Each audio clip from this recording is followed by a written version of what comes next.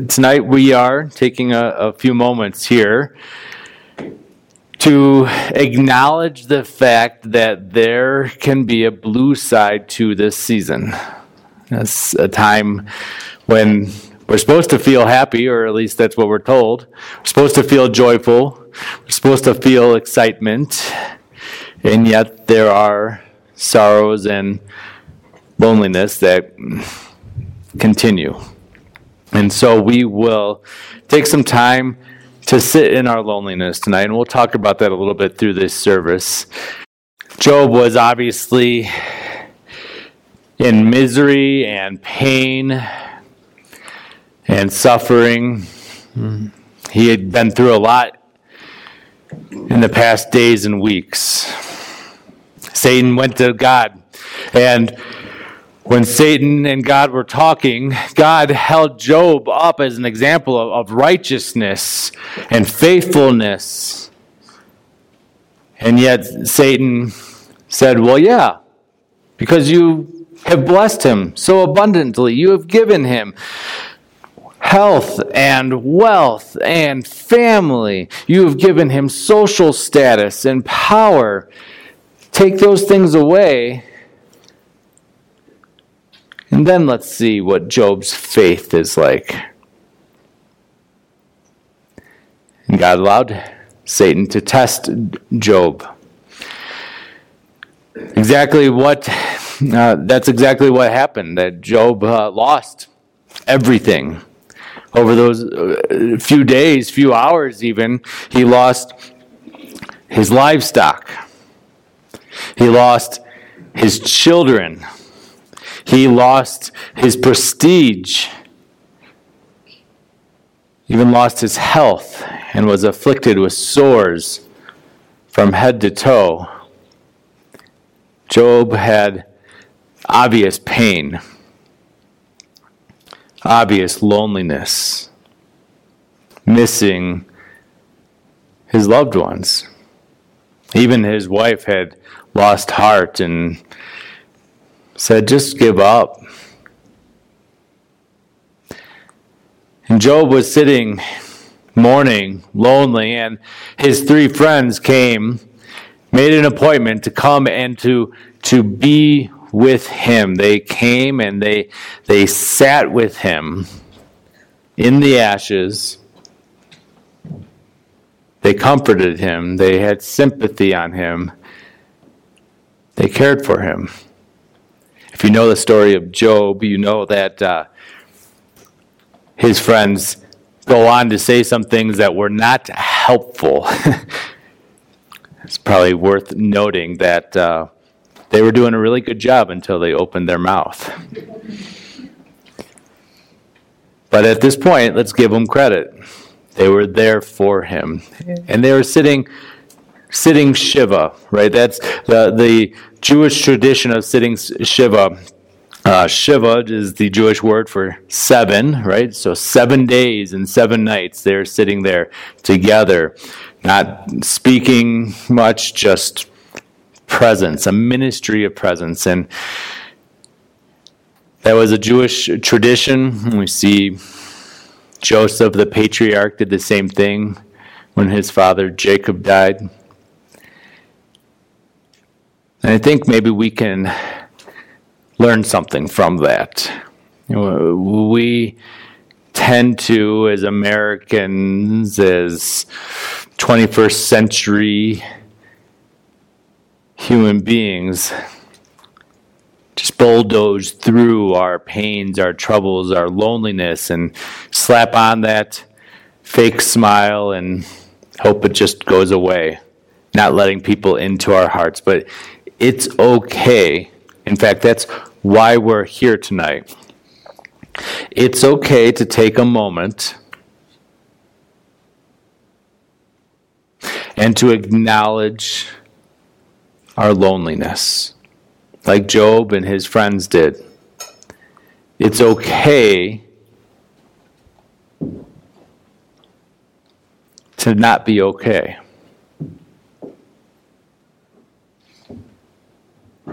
That's why we're here tonight, friends. So let's go ahead and take our hearts to the Lord this evening. Now, our loneliness may not always be as obvious and acute as the pain and loneliness of someone like Job.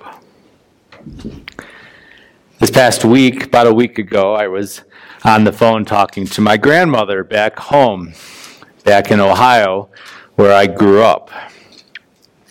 And as we were talking, as I was talking to my grandma Dolly, as I referred to her, we were reminiscing a little bit about Christmas Eve's past. When I was growing up, when I was younger, Christmas Eve was a time that Grandma Dolly's side of the family would get together, me and my family included in that. And my Grandma Dolly is Italian, right? And so I personally, my last name is McGurr. I say that I am, I'm Scotch-Irish by name. I am German by religion, Lutheran, and yet I'm a mutt. And so I do have a strand of Italian running through me. And we were just talking about those Christmases, and we'd have the traditional, well, at least in our family, the traditional Italian Christmas Eve feast of fish and smelt. That was all, and I'll be honest, like it was gross to a kid growing up. I did not like it at all. But I miss it, if that makes sense. We were talking more and more and just talking about the times that we would get together at her house or at my cousin Eve's house, and seeing people that I'd see maybe once or twice a year. As I think about being with them, I feel a warmth in my face. Right? That comfortable feeling of warmth. Thinking about my cousins and the times that we had playing and running through the snow. And in particular, as my grandma and I were talking, we talked a little bit about my cousin Rachel. Rachel was about 10 years younger than me, give or take. And we would just play together amazingly. Like, I have such fond memories of her. She has had this beautiful, thick, dark hair that was super curly, and just I can just remember like 2-year-old little her running around. And obviously, as we grew, she got older, I got older, and to the point where I said to my grandma, "Can you get me Rachel's phone number? I need to reach out to her." And I was able to do that today. In fact, on my walk this morning, I reached out to her, and it was a wonderful conversation. We were both just reminiscing and sharing and laughing.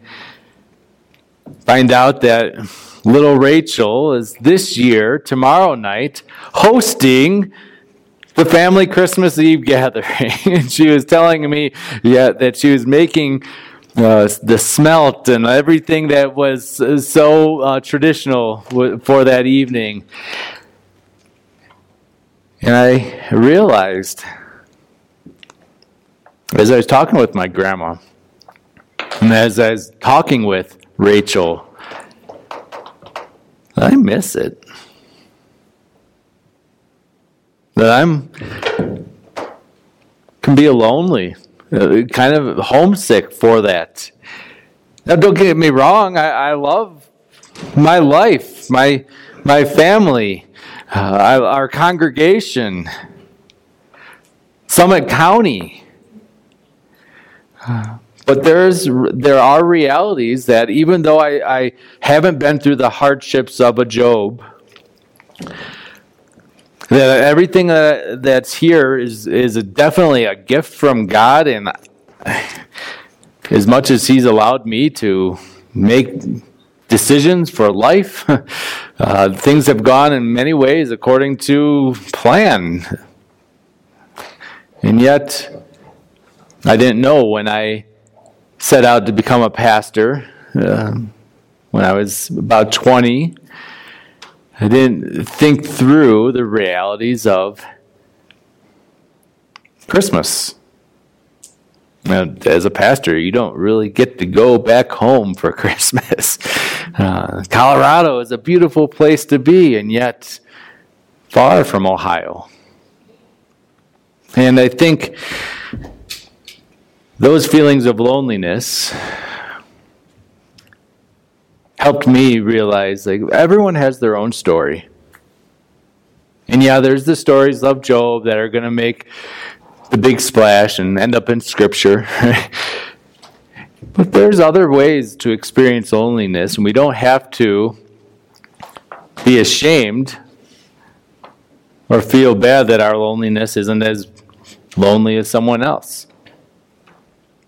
In fact, the reason I picked out the scripture reading from 2 Corinthians is because I think this twinge of loneliness that we can feel in this life is a good reminder that we're not there yet.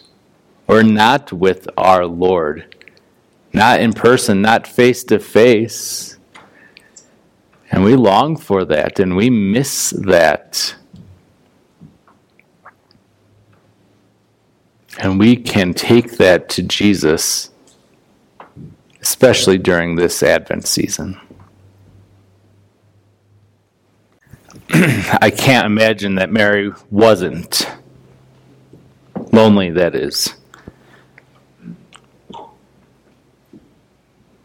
Here she was, maybe 14 years old,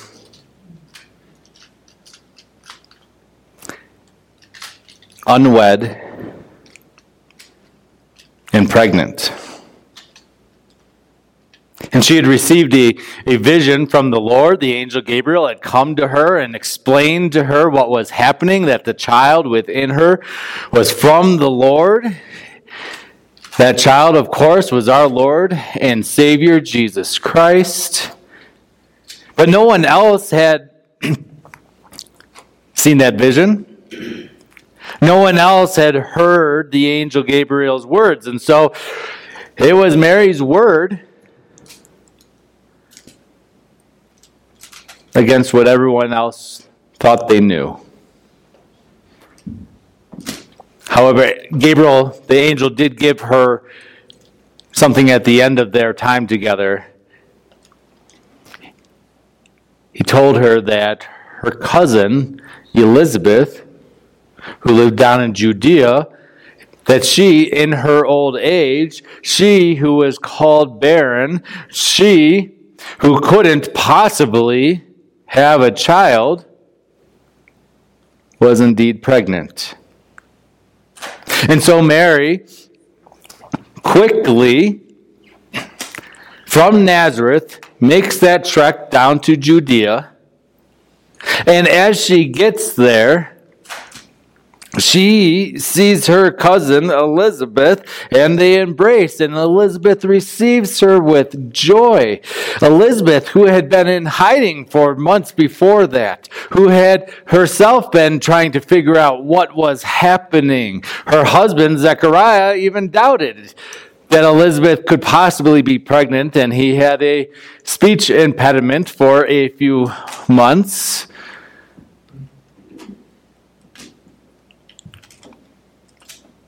But when the two of them were together, they hug, they embrace, they praise God together. John the Baptist, let me back up there. John the Baptizer. John wasn't Baptist, he was Lutheran. So we call him John the Baptizer. John the Baptizer was in Elizabeth's womb, jumping for joy, just being near the Lord. looking at this, it occurs to me that the Lord comes to lonely people through lonely people, Mary and Elizabeth, and becomes lonely for us and experiences utter separation as he grew and ultimately takes our sin and pain and loneliness upon the cross so that we may receive his life and his righteousness and the companionship that only he can give, companionship with one another, other human beings, and companionship with God Almighty. That's how our Lord works. He works in and through brokenness to fix brokenness. And when Mary recognized what was happening, and when she received the confirmation from her cousin Elizabeth, she breaks out in song that's come down to us 2,000 years later, known as the Magnificat. That song serves as a reminder of what our Lord can do with loneliness. He does what he does. He redeems it so that many of us here, over 100 years later, can sit here and be blessed by the lyrics of that song. And so it is with each of us today. That whatever pain, whatever sorrow, whatever loneliness that we are experiencing or feeling, whether it be acute and obvious like Job's, or whether it be subtle and beneath the surface, it is used by God for good.